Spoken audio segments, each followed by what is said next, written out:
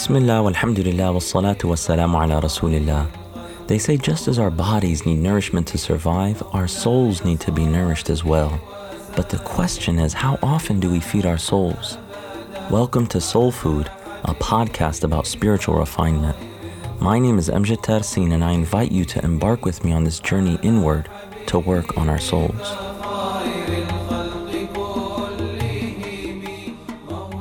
Assalamu alaikum and welcome back to Soul Food, episode 7, titled Learning. And in this episode, we're going to look at the importance of learning hadith and the importance of sitting with scholars, and then finally, the importance of disseminating knowledge, and that knowledge be spread, and that each and every one of us has a role in conveying that knowledge to others.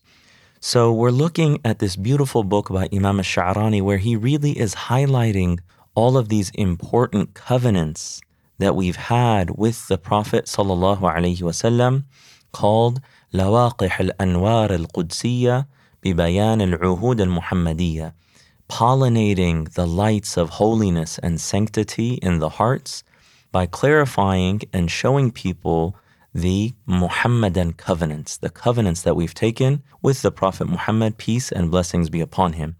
So Imam al-Sha'rani, he mentions that part of our covenant with the Prophet sallallahu alaihi wasallam is studying and learning his sayings and preserving his sunnah. That this is one of the most important aspects of knowledge. In the last episode, we looked at seeking knowledge in general, but in addition to that, a focus on the sunnah of the Prophet, peace and blessings be upon him, and understanding that and learning it and conveying it. So this includes learning the hadith and conveying it to people who have not had access to it before. And Imam al-Sha'rani, he highlights some of the benefits of learning hadith and learning the sunnah of the Prophet sallallahu alaihi wasallam, and he highlights some really beautiful benefits. He says, one of the benefits is that by doing so, you are preserving one of the bases for the Sharia. That we have the Quran, which is the basis for the Sharia, for the sacred and divine law. And then in addition to the Quran, which is complementary to the Quran, is the Sunnah of the Prophet, peace and blessings be upon him. So by studying and involving ourselves in learning the way of the Prophet and his sayings and his characteristics and the way that he lived, sallallahu alaihi wasallam, we are preserving one of the bases for the Sharia. And some of the great scholars, they would say a jurist, someone who is a faqih, someone who knows a lot about sacred law and the rulings, for example, of prayer and fasting and business transactions and so forth, someone who is a jurist who doesn't know the hadith, or a scholar of hadith who doesn't know fiqh, who doesn't know jurisprudence, both of those people should be punished. In other words, both of those people should know better because they should know the hadith. If a person is a person of outward rulings, they should understand the hadith because they are a basis for those rulings. And someone who studies the sayings of the Prophet, peace and blessings be upon him, should also know the way that the specialists and the scholars of fiqh have been able to extract the rulings from those ahadith.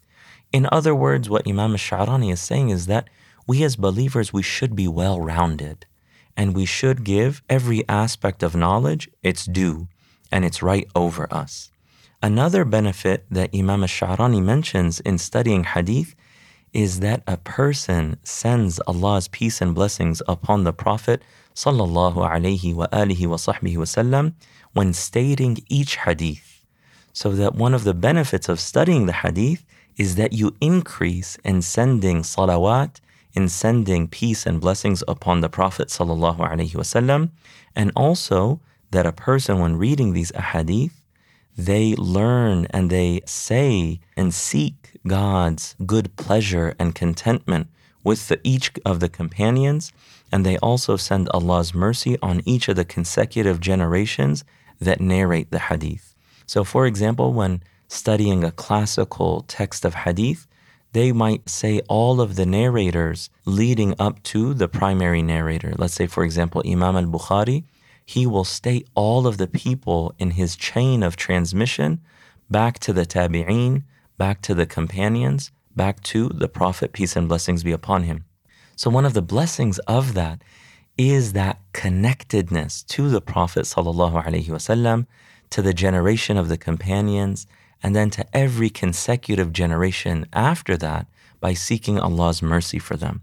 And that's also a really beautiful benefit because it shows that we are, even many, many, many generations later, we are really standing on the shoulders of previous generations of righteous and scholarly men and women who preserved this religion and conveyed it to us.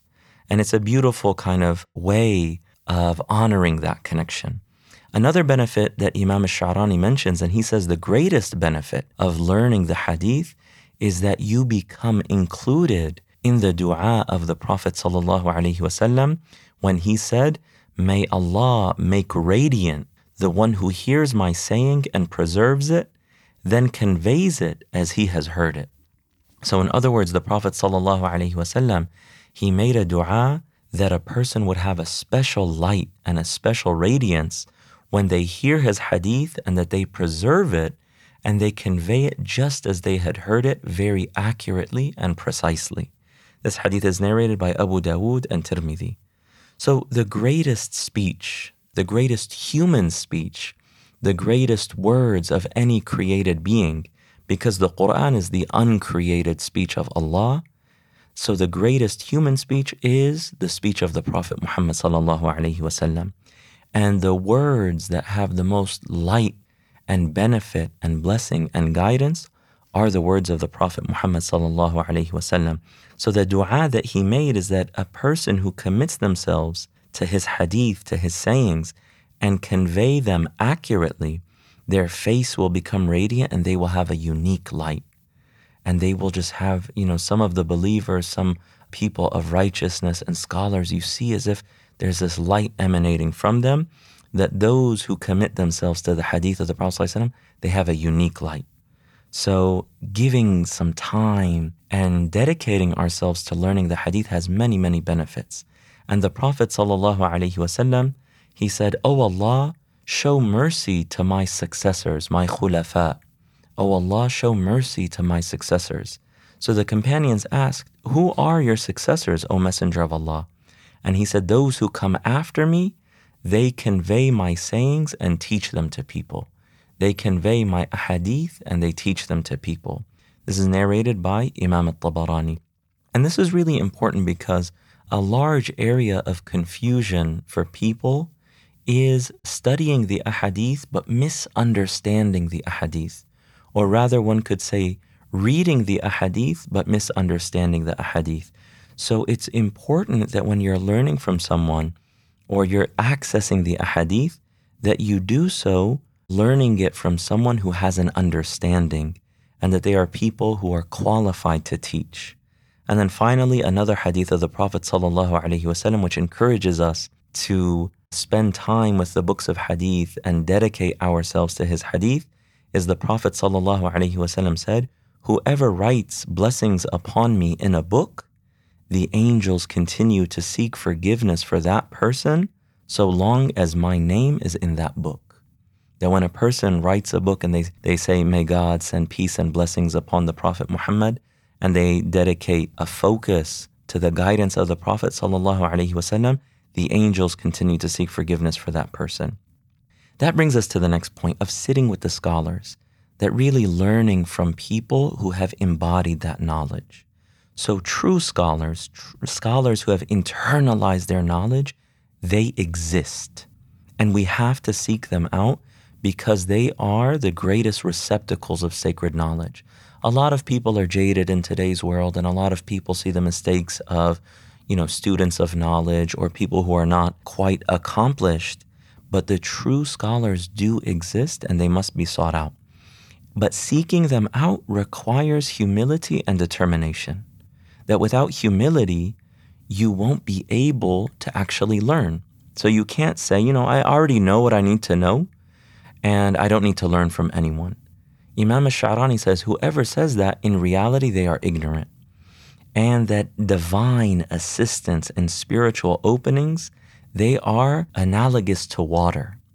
So the way that water flows to lower places, valleys and streams and so forth, the only way that you can attain divine assistance and spiritual openings is by being humble and lowly, so that just like water, this divine assistance comes to you and you're able to receive it.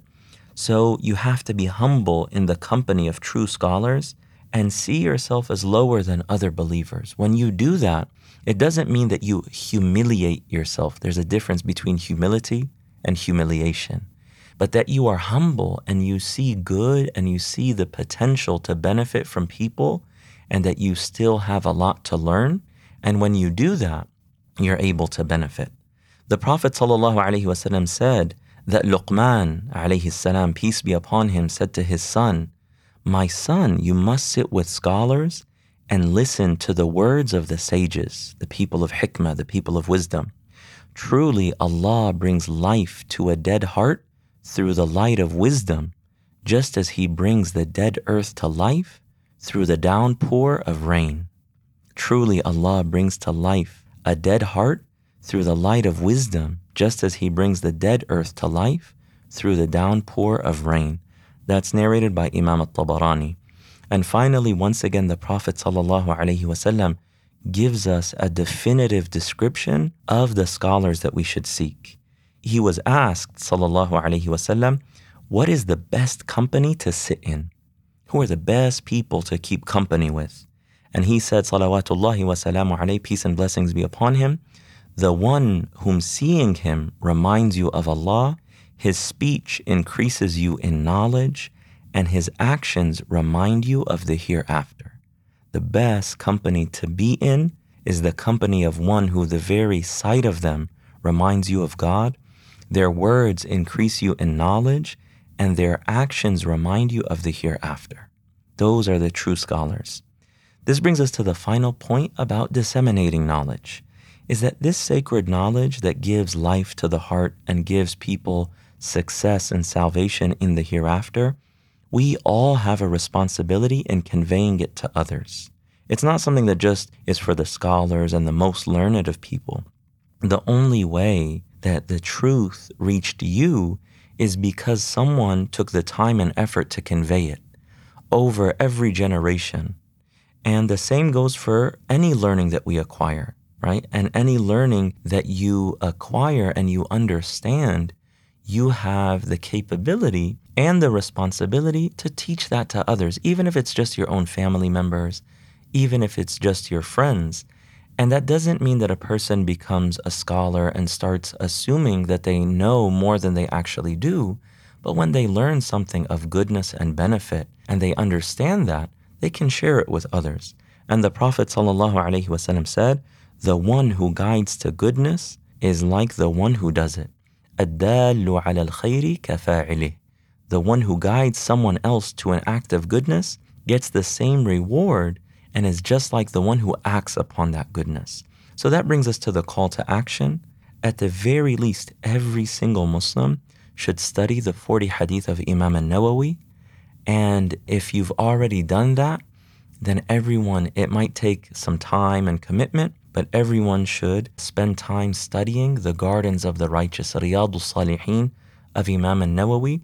And inshallah, in the show notes, we'll have links to classes in the 40 hadith and classes in the Riyadus Salihin. And then finally, also a recent translation of Riyadus Salihin, if you're interested in purchasing that and reading it either on your own or with your friends and family, and inshallah benefiting from it that way. May Allah subhanahu wa ta'ala increase us in love of Him and love of His beloved Prophet sallallahu alaihi wasallam. May He increase us in beneficial knowledge and make us people of realization and internalization of that knowledge, and people who convey the light of knowledge and the light of guidance to those in need. Wa sallallahu ta'ala ala Sayyidina Muhammad wa ala alihi wa sahbihi wa sallam, walhamdulillahi rabbil alameen. Thank you for listening to Soul Food. To subscribe to the show, visit soulfood.fm, where you can subscribe on iTunes, SoundCloud, or by email. If you're on iTunes, please also leave us a rating and a review. It helps more people discover the show.